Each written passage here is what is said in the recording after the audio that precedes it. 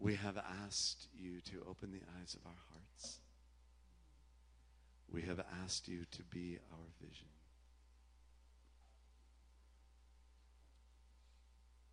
Lord, these are the true requests of our hearts today. So with open hands, we open our minds, our heart, our will, our spirit, to fully receive the word that you have to speak to us today. Come, living eternal word. Come with your specific now word for this hour, for this day. We thank you. We praise you. We honor you. And bless your servant as he brings the word to us in Jesus' name. Amen. Amen.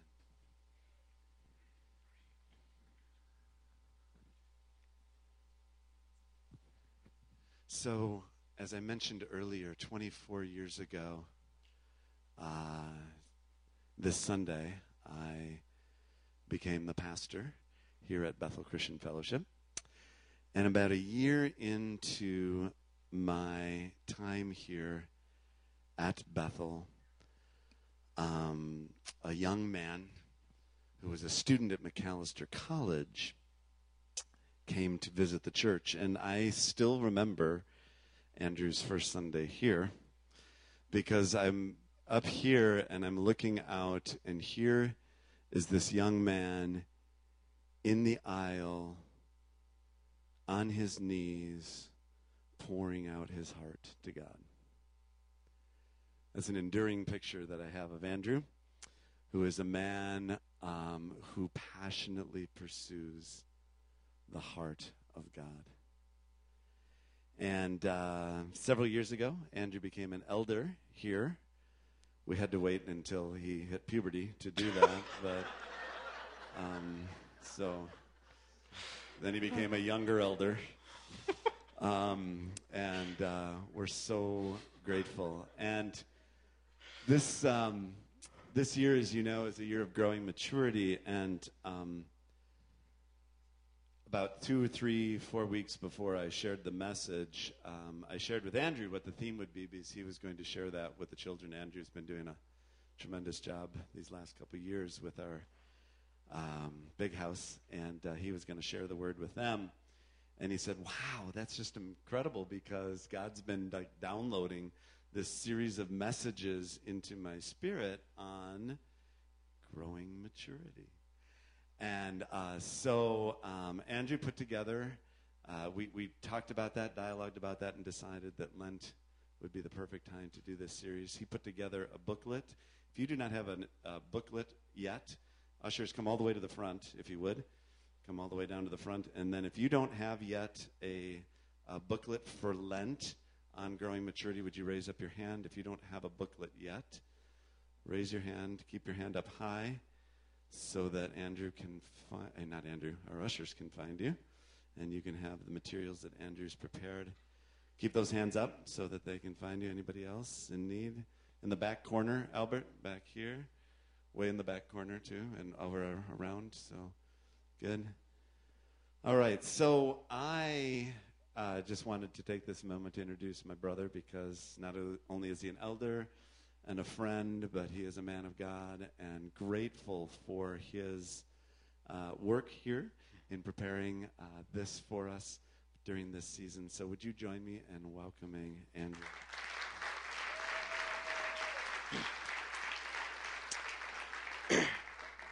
Hello, my name is Andrew Gross, as you already heard, and we are right in the middle of our Lenten series. We chose Lent to do this series on growing maturity in part because Lent is all about preparing our hearts to live in the resurrection. So walking in the resurrection power of Jesus, a lot of the exhortations and the words we heard this morning already, a lot of the songs are about walking in the resurrection power of Jesus, and Lent is about preparing our hearts so that it's ready. That's if you ever wondered, why do people fast? Why do people do all kinds of things during Lent, and the goal is to prepare our hearts so that whatever's blocking us, whatever's keeping us from living in the resurrection power, that we would all that would be removed, and we would get to walk in the resurrection power of Jesus. So that's why we're doing it during Lent, and we're right smack in the middle of that. Today's series is on growing in emotional maturity. And I just realized I don't have the little clicker. I don't know if that's somewhere to be found, but Kathy does a great job of that. But it's a call to growing emotional maturity, and this is one of the most important elements of maturity. I noticed as I was praying for this, talking to other people about this, there's a lot of anxiety and worry. Thank you. About this discussion of emotional maturity, because our emotional maturity, it probably most quickly demonstrates all the other kinds of maturity. It most quickly demonstrates whether or not we are mature, and I'm going to get into that.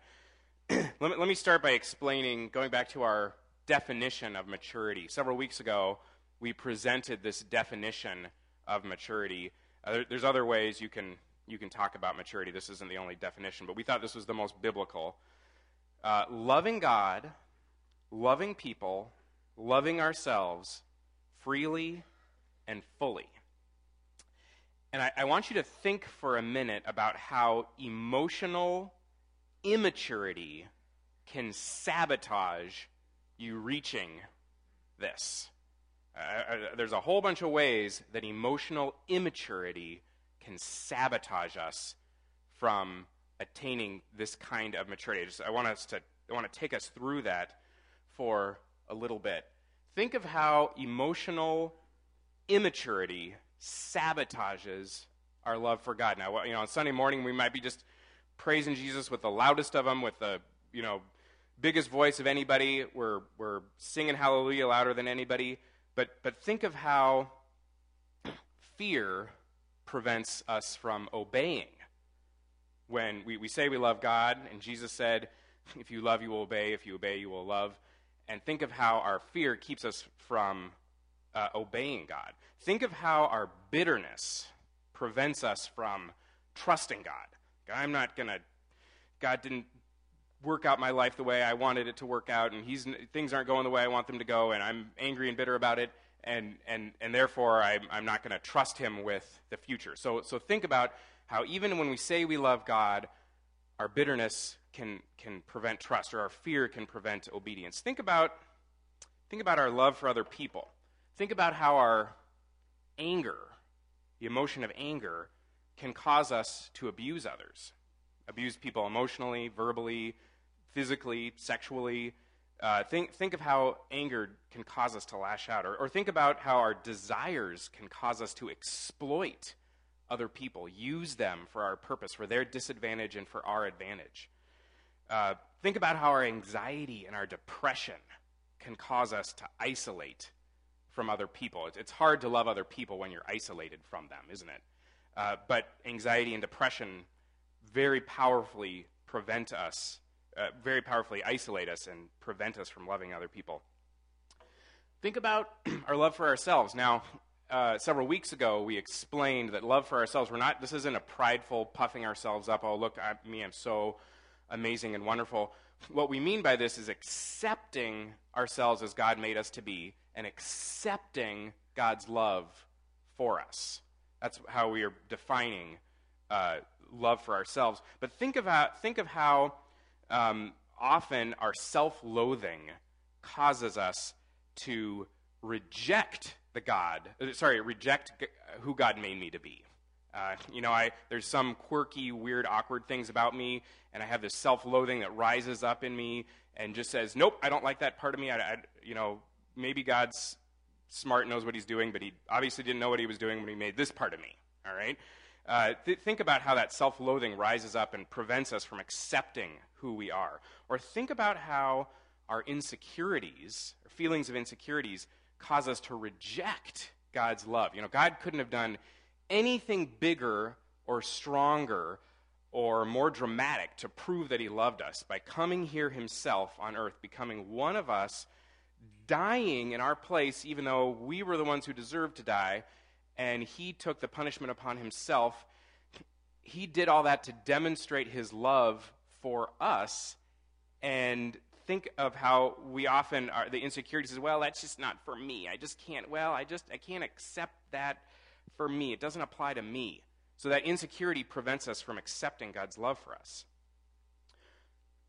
Think about freedom and fullness of love. Now, a lot of times we're going to talk about a guy in Scripture who was like this, where we will obey the command to love God and to love other people, but we do it in kind of a shriveled up, partial way because we're so we're so worried, we're so anxious, we're so afraid what we're going to lose.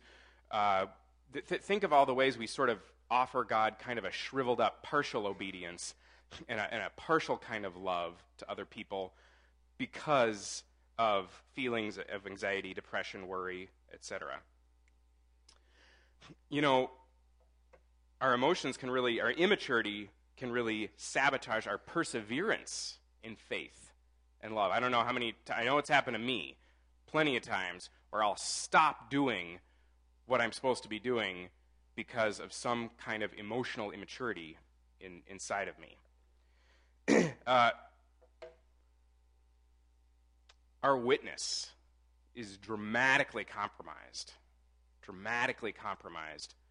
by our emotional immaturity. Now, non-Christians might be incredibly impressed with other parts of your life, but the second you show emotional immaturity, the second you act like a king baby or a queen baby, I don't know if anyone's ever heard of that, you don't get what you want, so if you don't get to be king, or don't get to be queen, then someone's going to pay for that. The second you show the littlest bit of emotional immaturity, witness is out the door. People are like, well, that's really, they might even be impressed with your testimony. Yeah, you were saved from drugs. Yeah, you were saved from prostitution. Yeah, you were saved from murder, killing people, blah, blah, blah, blah, blah. That's really nice. But, yeah, I saw the way that you just lost it with your kid. I saw the way that you lost it with that parking attendant. I saw the way that your witness is gone when they see the emotional immaturity. So it is imperative. It's imperative that we become emotionally mature as Christians. And I'm speaking very directly to myself. I need to grow in emotional maturity. So I want to try to talk about this. It's pretty tricky from Scripture because there actually are there's lots of negative examples in Scripture of emotional immaturity. There's not a ton of positive examples of emotional maturity. So you just think about it. You guys can, I'm sure everybody could probably flip through in their heads and think of a whole bunch of negative examples. I was thinking about Eli, the high priest, way, way back before they had kings. It was after won't repeat the whole story, but after the Israelites had conquered the promised land, they'd settled themselves, were occupying it. It was before they had a king. Their high priest was Eli. There was this horrible incident, their own fault, their own unfaithfulness, but the Ark of the Covenant was stolen by their enemies. Eli's two sons were killed in this attack where the Ark was stolen. Some messengers came back. Eli was so overwhelmed with despair. He was the leader. He was the closest thing to a sort of a single leader that Israel had at the time. He was so overwhelmed with despair, he keeled over dead when he heard that his sons were killed and the Ark was stolen. Now, it was totally understandable that he was overwhelmed with despair. Anybody would have been overwhelmed with despair. But he was so overwhelmed with despair that he died on the spot. And just exactly when Israel needed a leader. His daughter-in-law, whose husband had just been killed, she was so overwhelmed with despair. She was giving birth to a child, and she was overwhelmed with despair, and she died right there on the spot. Before she died, she was so overwhelmed with despair, she gave her son the name Ichabod, which in Hebrew means the glory of the Lord has departed. Now imagine walking around as a child, as a human being, with that prophecy in your name, the glory of the Lord has departed from Israel. Imagine living life with that hanging over you because your mother, now it's totally understandable again that she was in despair. It's totally understandable. But then she turned it into this, and now my son, who I won't even be able to take care of now, he's going to get this prophecy over his life, okay? A negative example. King Saul, I was thinking a lot about him. If you read through the stories of his life, there are multiple instances where he gave that sort of shriveled up, partial obedience. He generally did, if he were in a court of law, he'd probably, they would have found him, he would have obeyed the Lord mostly, but he gave that sort of shriveled up, partial obedience because it says several times that he was basically afraid of what people thought of him, and to appease their opinion and maintain his popularity, because he was so afraid of them, he kind of gave this partial obedience. Tons of trouble followed from that.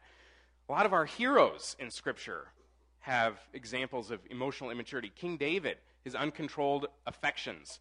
Won't go over the whole story, of course, with Bathsheba and then killing Bathsheba's husband, and et cetera, et cetera. It's a horrible, long, drawn-out story because he didn't have control over his affections. Well, this probably shouldn't be any surprise. His son had the same problem, King Solomon. This very verse, 1 Kings 11:4, says that because of his desire for all these different women who worshipped idols, his heart was drawn astray. He's considered the wisest man ever to have lived. He'd gotten, had spoken directly with the Lord. The Lord had given him wisdom to rule over his people, and yet, near the end of his life, his heart was drawn away to worship idols because of his uncontrolled affections. King Ahab's sullenness. All right, I thought this was just fascinating. I'm not going to go over this whole story, but King Ahab ended up having a guy killed, Naboth, so that he could have Naboth's vineyard, and all kinds of other trouble flowed from that. And it says here, it names an emotion. It says he was sullen. He wasn't getting what he wanted, and he was sullen about it. So, and I bet every one of you could name dozens of other negative examples of that. Well, how are we going to get our mind around it if we have so many negative examples and so few positive examples in Scripture? I'm going to talk about a couple of really positive examples in a minute, but let me kind of lay a framework for you. If you got the workbook, it goes over this in a little more detail. But I want to just talk about, you could call them 4 checkpoints of emotional maturity. Now, I just have to admit, I used to think I was really emotionally mature because I could emote. I could, I would tear up at movies, and I could speak with dramatic effect and with passion, and it was all authentic, and it served me well in high school where girls were like, "Oh, he's so in touch with his feelings," But so I thought that made me emotionally mature. I wasn't all stoic and unfeeling and out of touch with my emotions. But as life went on and challenges went on, I started realizing I don't think I actually do have the emotional capacity to handle a lot of what life is throwing at me. And so these handholds were really, these checkpoints are really helpful in giving me kind of a sense of, okay, that's what emotional maturity looks like. The first one is self-awareness. That might seem so obvious, but it's actually not. What I mean by self-awareness is you know what's happening inside of your heart when it's happening. That's what self-awareness is. So anger rises up in you, and there's all kinds of legitimate reasons why anger might rise up in you. Anger rises up, and instead of like pretending that that feeling isn't there or denying that that feeling is there, you actually can name it, and you're like, oh yeah, that's what that feeling is. And I'm going to give you an example of Jesus having this in just a minute here. But self-awareness, and speaking of anger, that's one of the most interesting things. One of the reasons why people have what gets called, an anger problem or an anger management problem is precisely because they don't have self-awareness. Now, they might, later on recognize, yeah, I kind of blew it there. But in the moment, they aren't able to name, that's that feeling I have rising up inside of me, that anger that's welling up. They're not able to say they might feel, something unjust has happened to them, something bad is happening, but they're not able to name that's what anger, that's what it is, all right? So self-awareness is the first one. The second one is self-control. That's pretty obvious, again, but that is the ability to rein in and pull back your emotions and then rechannel them in a really good way, in a positive way. And all the emotions are good. God created them. God, and as we're going to see in a minute, Jesus had all of the emotions. There's nothing wrong with having anger. It might be a really legitimate reason for you to have anger, but self-control is the ability to rein it in and then channel it the right way, in a positive, helpful way. The third checkpoint is kind of the opposite of that. So self-control is your ability to rein in and pull yourself back. Self-motivation is the ability to push yourself forward and do the right thing, even when maybe it's unpleasant, unpleasurable, when there's obstacles in the way. It's the ability to push yourself forward. You think of all this happens to me so many times. My intention might be wonderful. I might be have every right intention to do the right thing. I might even be doing the right thing for a while, and then I lose steam and I lose motivation to keep doing the right thing. So self-motivation, even when you're feeling angry, even when, we're going to see an amazing example of Jesus doing this in a moment, but even when there's an emotional storm going on inside of you, you have the ability to push yourself forward and do the right thing.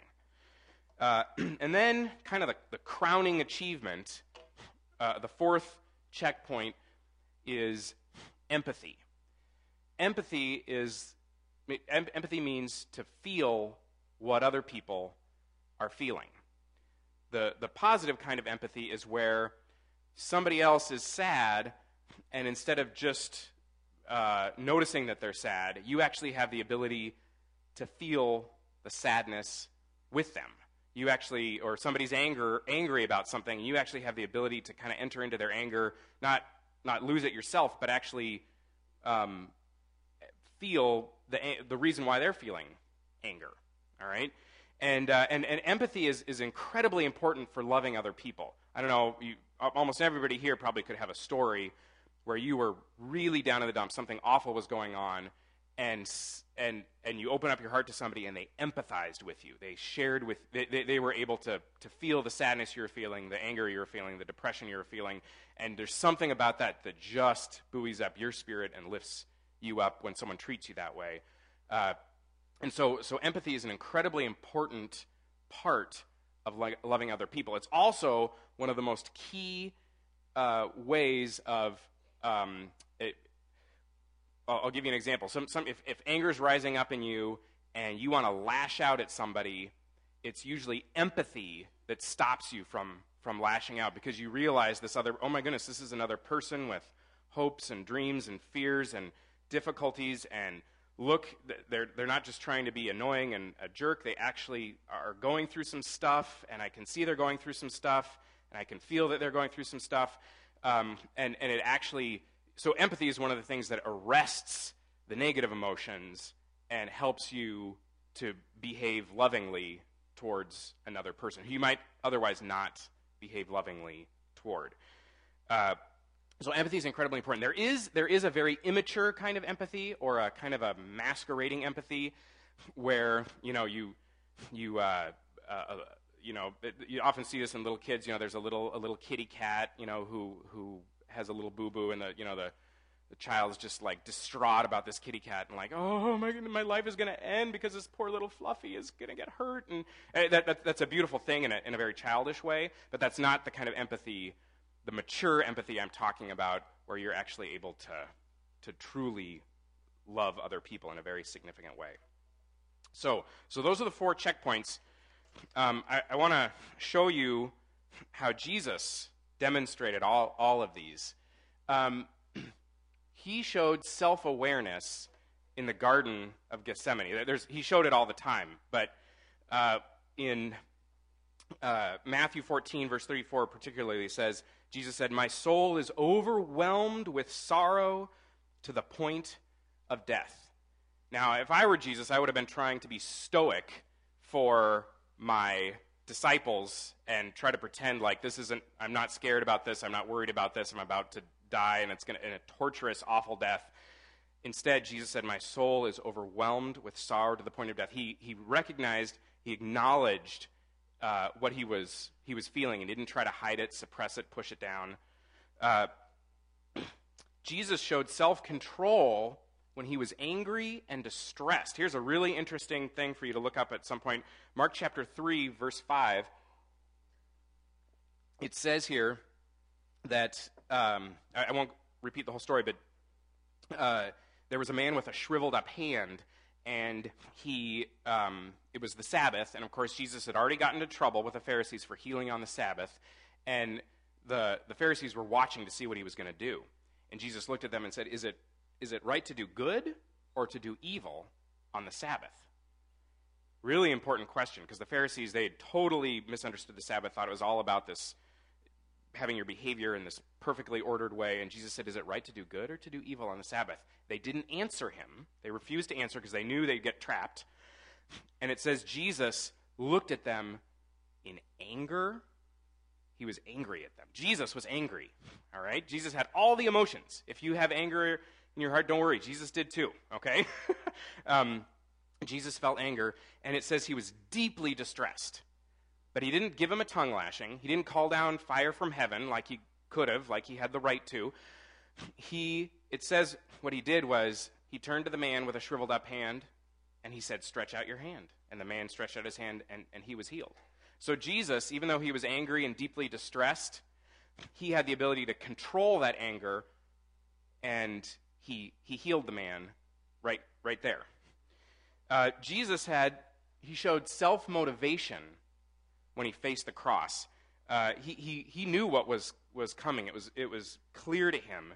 And just before his death in John chapter 12, he said, Father, what should I do? Should I pray, save me from this hour? And he said, no. For this reason I came. And he said, Father, glorify your name. So he motivated himself to face the cross with by remembering why he'd come and praying for the Father to be glorified through it.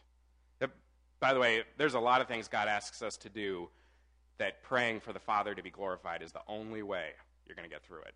It's the only way you're going to get through it. Jesus showed empathy. Now, you read all the scripture, you see it all over the place, the empathy he showed. I think this one is so amazing, this story, because it's so, in John chapter 11, it makes it so plain, the empathy that he was feeling. It says, when he saw Mary weeping, and then he saw the Jews who'd come with her also weeping, it says that he was deeply moved in spirit and troubled. Okay, Jesus knew he was going to raise this guy from the dead. He just told his disciples.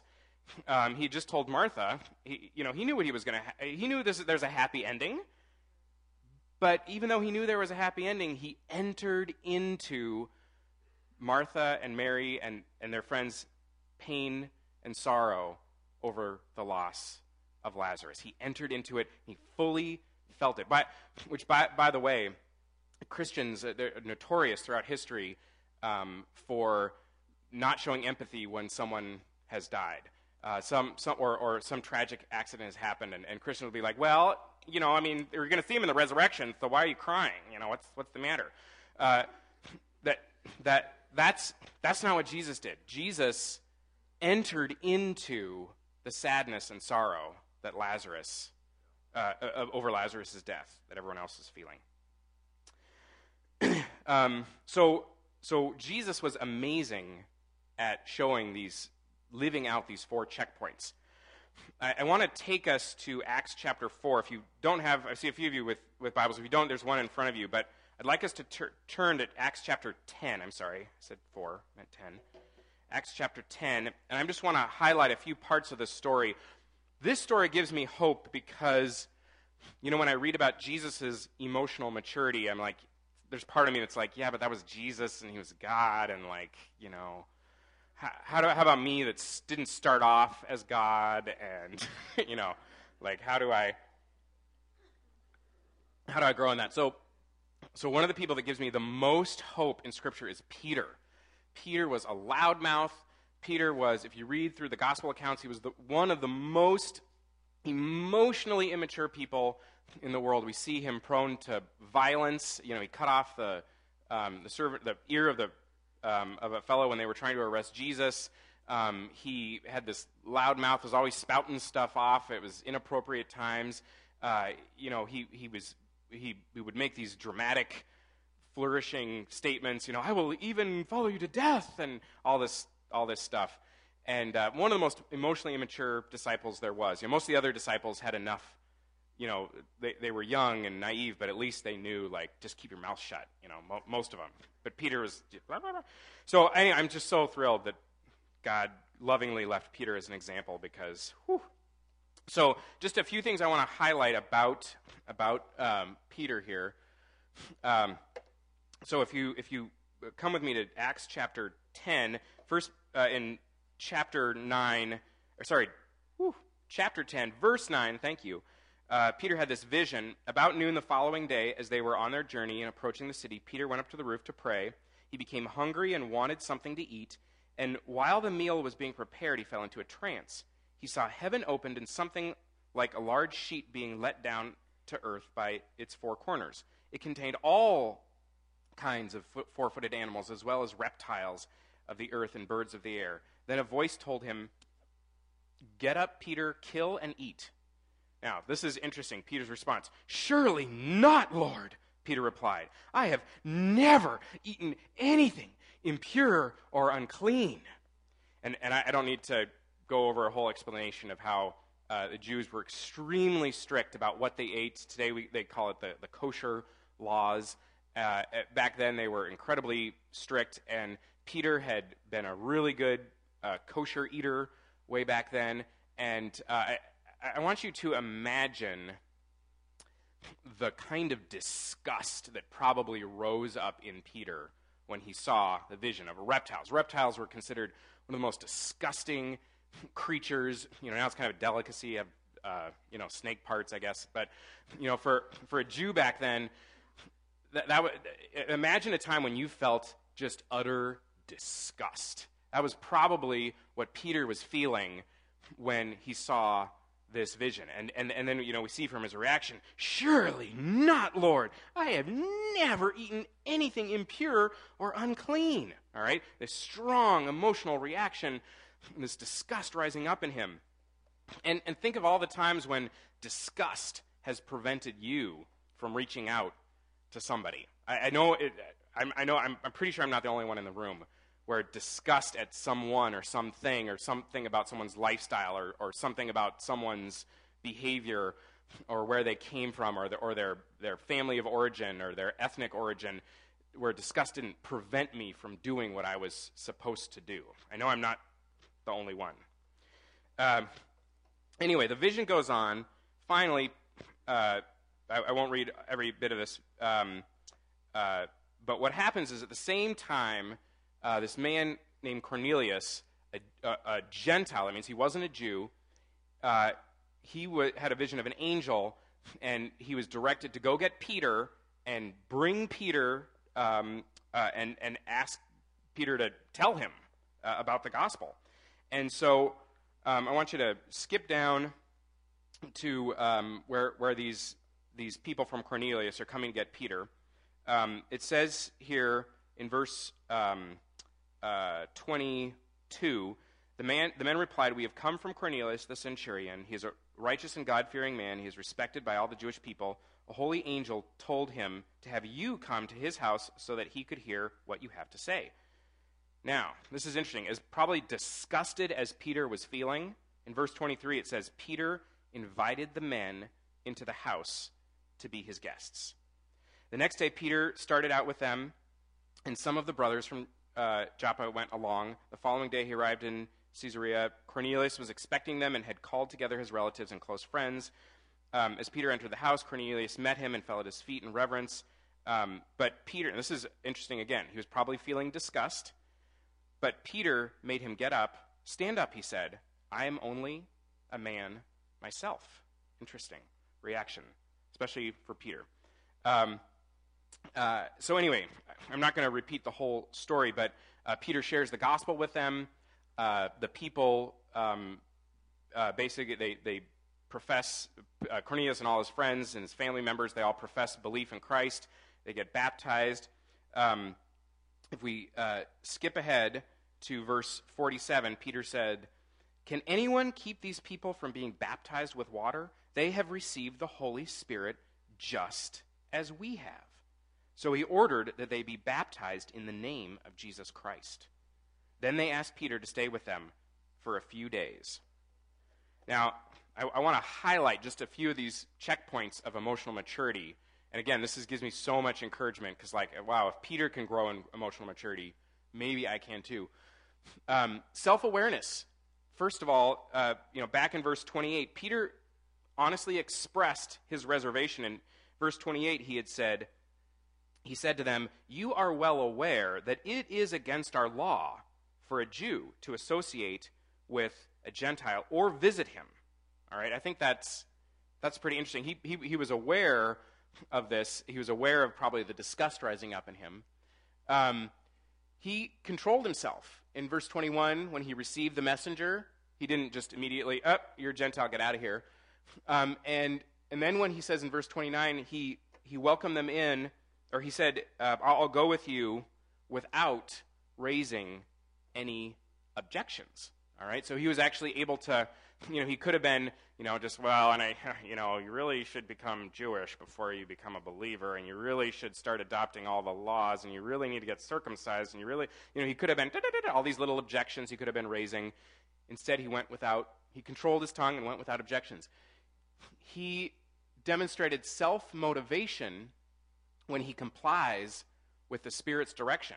All right, he motivated himself to go ahead and obey the Lord when the Lord directed him to do so. By the way, this is if you're wondering how do I motivate myself when I'm having an emotional storm inside, following the Spirit's direction is the best way to motivate yourself. It's a little insider comment there.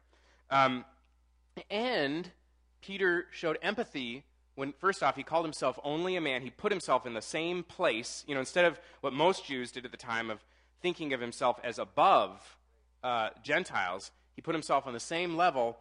And then in verse 47, when he says, "You have received the Holy Spirit just as we have," he was able to recognize what they were going through at the same time. So I think this verse kind of sums up at the end of the story.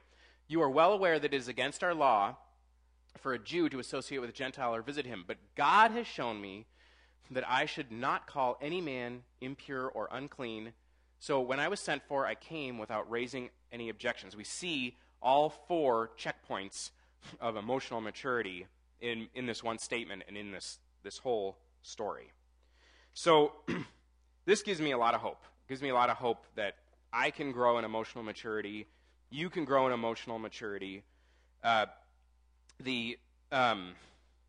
want to introduce you, just the last few minutes I'm up here, to a spiritual practice. Marie already mentioned this when she led us all in a prayer during our singing time. This practice has gone through, had all kinds of names throughout the centuries. People have called it the discipline of stillness, the discipline of inner quietness. People have called it just the word surrender. There's all kinds of labels this has had. We are kind of using this sort of simplified label to explain what it is. As Marie pointed out earlier, it's based on Psalm 46, verse 10, the statement, "Be still and know that I am God." Now, if you read the whole psalm, all of Psalm 46, it's pretty amazing. It goes through thing after it goes through disaster after disaster. Not just little disasters like, I can't find my car keys, but like major disasters like mountains falling into the sea and like the earth melting and like warfare all across the earth and like big disasters that many of us in this room have never faced.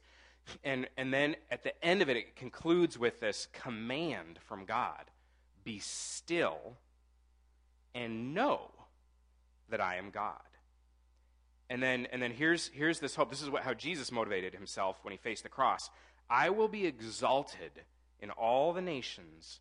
I will be exalted in the earth. So in spite of these calamities and these disasters of life falling apart, the earth falling apart, nations falling apart, there's this certainty that the Christian can have of God being exalted in all the nations, God being exalted in all the earth. That's how Jesus motivated himself, remember, when he was facing the cross. He said, what should I, Father, save me from this hour? No, for this reason I came, Father, glorify your name. And Jesus motivated himself to face the cross. So there's this really simple little hand gesture. You don't have to do it if you feel like it's weird, but you can just come along with me. I've been teaching the kids a lot, and we do hand gestures all the time. It really helps your brain remember things. So what we do is we start with our hands clenched, and you can do this with me if you want. No one's going to make you, but you start with your hands clenched, and the clenching of your fists acknowledges I'm hanging on to this. This is the self-awareness bit, the acknowledging this is what I'm feeling. This is what's going on inside of me. Whether it's anger, distress, depression, anxiety. I'm feeling this, acknowledging it's true. Okay, that's the first step. Then the second is to open those hands down. Open your hands down, and here you're symbolizing that you're letting whatever it is you're holding on to go. You're letting it go. This is the self-control bit, and the part where you're releasing it to the Lord. And then the third step, really simple. You just turn your hands up. All right. This is where the self-motivation part comes in, and eventually the empathy. This is where you are receiving God in the place of the negative emotion. And so just go through the motions with me. You start with your hands clenched. Yep, this is really what I'm struggling with. This is the feeling I'm having. Then you're releasing it to the Lord. You're letting it fall. And then you're turning your hands up. Now, I know I've made a fool of myself in public places doing this. People see me like, try not to be noticed. What's he doing? What's going on? You don't have to do that if you're in a place, but it helps. It helps to have a little hand motion, and it gives you a pause. Sometimes when I'm doing this discipline or this practice of stillness before the Lord, sometimes it takes me a couple seconds, and that's all I have. I'm right in the middle of something, and even if my hands are full and I don't even actually have time to, I'll like drop like food that I'm cooking, I don't have time to do that. That's okay. You can just do it in your brain, do it in your mind. That's right. Imagine your brain doing it. So sometimes it takes just a couple seconds. Other times, hopefully this is a freeing thing to tell you, but sometimes it takes me hours.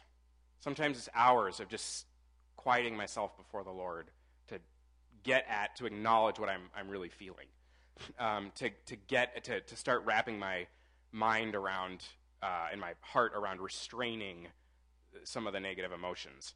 So sometimes it takes hours. Sometimes it takes weeks and months not that I'm like kneeling in one spot for weeks and months, but like I keep having to come back to the same issue. And sometimes I'll do this, every time, clench my hands, release my hands, then open up my hands. And that's okay, however long it takes. The Lord, He's got eternity.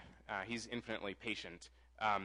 But hopefully this little practice gives you kind of a handhold around learning how to quiet yourself in the storm, practicing being still before the Lord, practicing self-awareness, practicing self-control, practicing self-motivation, practicing empathy.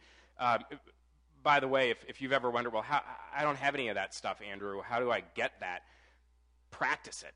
Like, do it. It doesn't matter how atrophied and small and shriveled up your ability is to be self-aware, or your ability is to control yourself or to have empathy. No matter how small and shriveled up it is, practice it and it gets stronger. It's just like with any muscle, any part of your body, anything. Do it. Practice it. You gotta act like the person you want to become. If you're going to become that person. So start with what you got. All right. So I'm just going to pray for us, and if the worship team could come forward, I think they got something here. And Heavenly Father, we come before you, and I want to be the first to acknowledge I'm way more like Peter than Jesus in my emotional immaturity. Thank you for Peter's story and the story of many others who actually were able to grow in emotional maturity, because we want to love you with all of our heart, mind, soul, and strength. We want to love our neighbors as much as we love ourselves. We want to we want to accept who you've made us to be and accept your love. We want, Lord, we want to do it freely, and we want to do it fully. Welcome, Holy Spirit, to do all you want to do in us, to mature us in our emotions, and may you be glorified thereby. In Jesus' name, amen.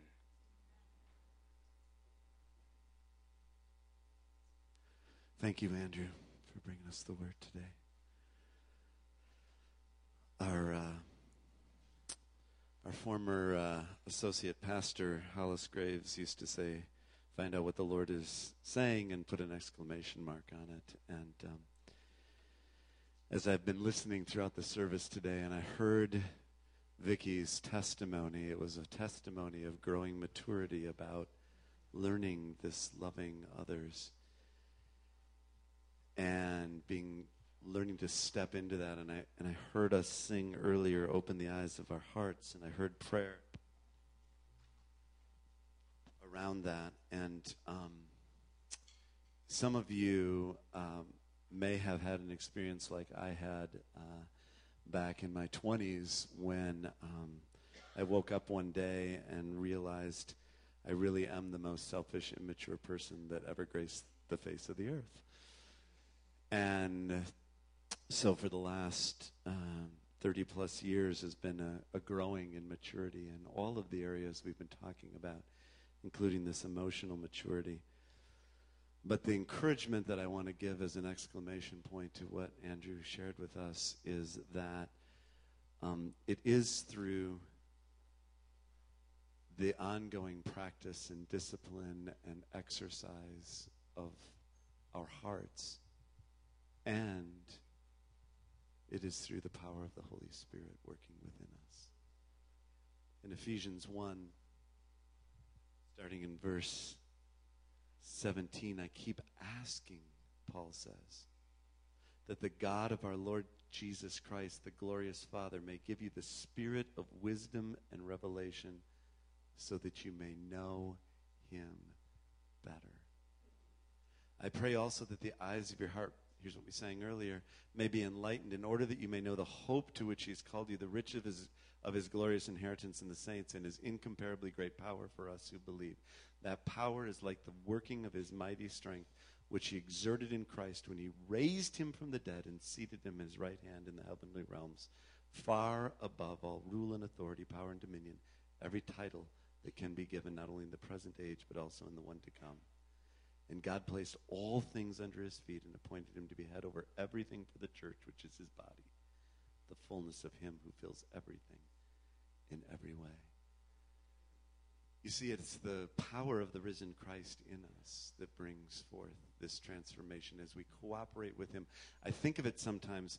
Have you ever seen pictures of, or whatever, of those old railroad things where there's a bar on each side, and there's one person here going boom, and the other person going shoom? Sometimes I think of that as the Lord and me working together, co-laboring to go down the track. I'm doing the discipline, and I lay it down, and then he pushes on the other side with his power and moves me forward. I can bear witness, having watched Andrew's life for 23 years, that he has grown immensely in emotional maturity. I trust and hope that in my own life that is visible. I know that I have struggled with many of the things that Andrew spoke of today. And I know that that covers probably everyone in this room. Are we singing? Okay, so we're gonna sing a song, Whom Have I But You? And if you realize that this is you, that there's some things that there's no shame here. This isn't about simply, you ought to just pull yourself up by your bootstraps, as it says in Second Hesitations. No, it's, God, I need you, because without you, I got nothing going on. But with you, I can actually be transformed. Years ago, during seasons of fasting, anger continued to come up in me, and I would sort of set that aside, and then finally the Lord was like, well, you might actually want to pay attention to that. Or maybe there's other things that come up. And again, this hits at the heart of all of us this morning, and we're going to be continuing on the next week. So we're going to be talking about mental maturity next week, and relational maturity the week after that, and Easter Sunday. We're going to be talking about multiplying maturity down as a legacy and generations to follow. But I really feel like this is what the Lord's doing right in us right now. And maybe you're here this morning, and I'm going to actually ask for something from us this morning. I'm going to ask for the men to come first to the altar, and then I'm going to ask the ladies to come in response. If you just need to respond this morning, if you realize, Lord, if you just want to join me up here, I'll be the first to stand here before the Lord. And then we'll give a benediction in a little bit here. But often,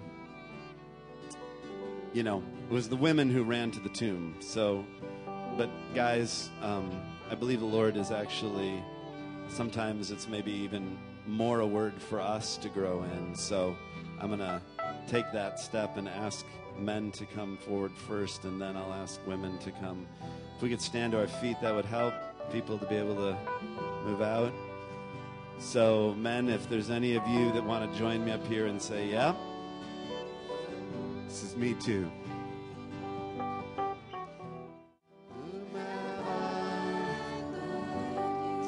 All right, men, whether you're here in front or still in the audience, would you just open your hands?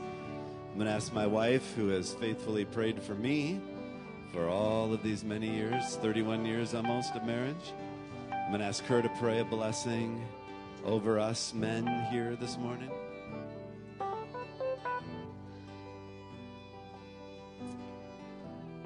Heavenly Father, the Father of us all, the Father of all these men, God, thank you.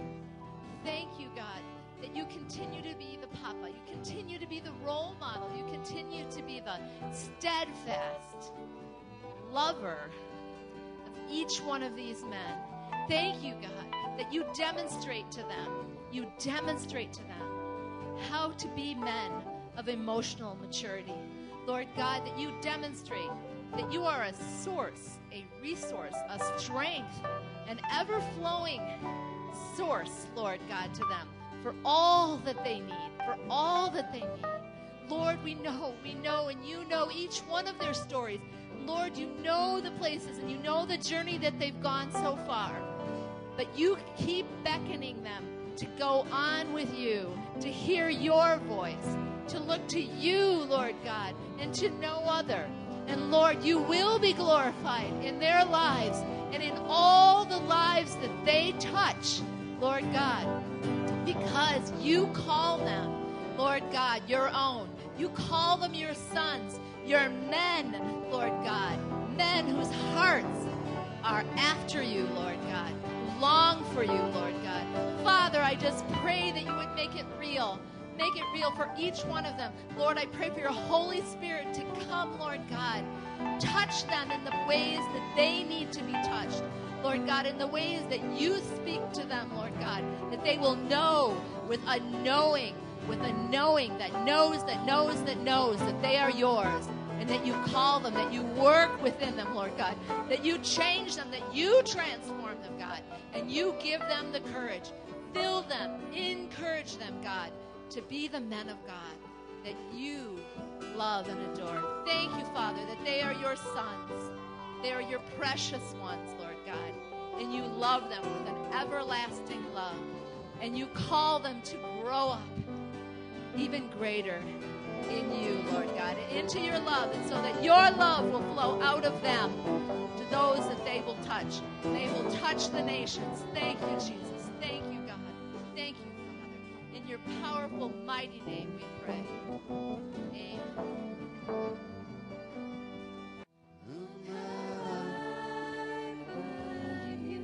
Ladies, open your hands if you would.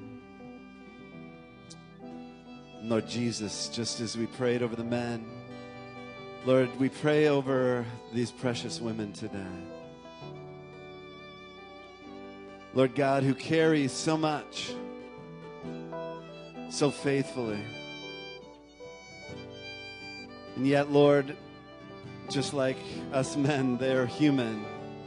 And you know, Lord, their places of vulnerability. You know those that are struggling with fear, those that are struggling with depression, those that are struggling with bitterness, those that are struggling with anger. Lord, that have had besetting things that have just felt like they would just never release. But today, in the name of Jesus, we bring those things out of shadow and into light. And we pray, oh God, that you would break every chain upon every heart today. Lord, that there would be a release of true life, true freedom, true hope, true, God, maturity to grow up into the fullness of who you have called these women to be. So we bless them right now in the name of Jesus to fulfill all that you have called them to be, to come out of shadows and into light, out of brokenness and into wholeness, out of chains and into freedom, out of death and into life. Let your life flow in Jesus' name. Let your life flow among the women of this house, we pray. In Jesus' name, in Jesus' name. Jesus' name, Jesus' name. Hallelujah. Men, you can just stay right where you are. We're going to sing as we close a declaration. And then Hannah's going to come and give us a benediction prayer. But this is our declaration as we close this morning. That our God, be still and know that I am God. I will be exalted in the nations. I will be exalted in the heavens.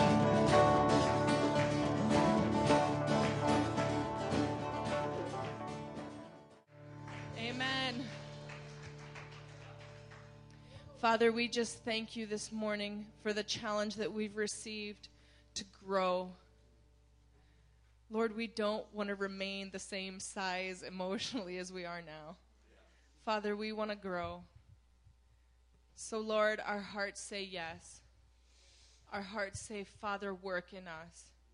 And God, let us be faithful to say yes and to let you provide the power.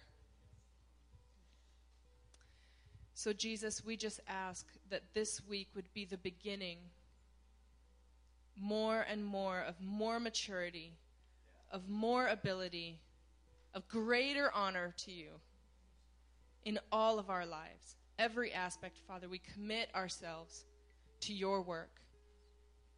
In Jesus' name, amen.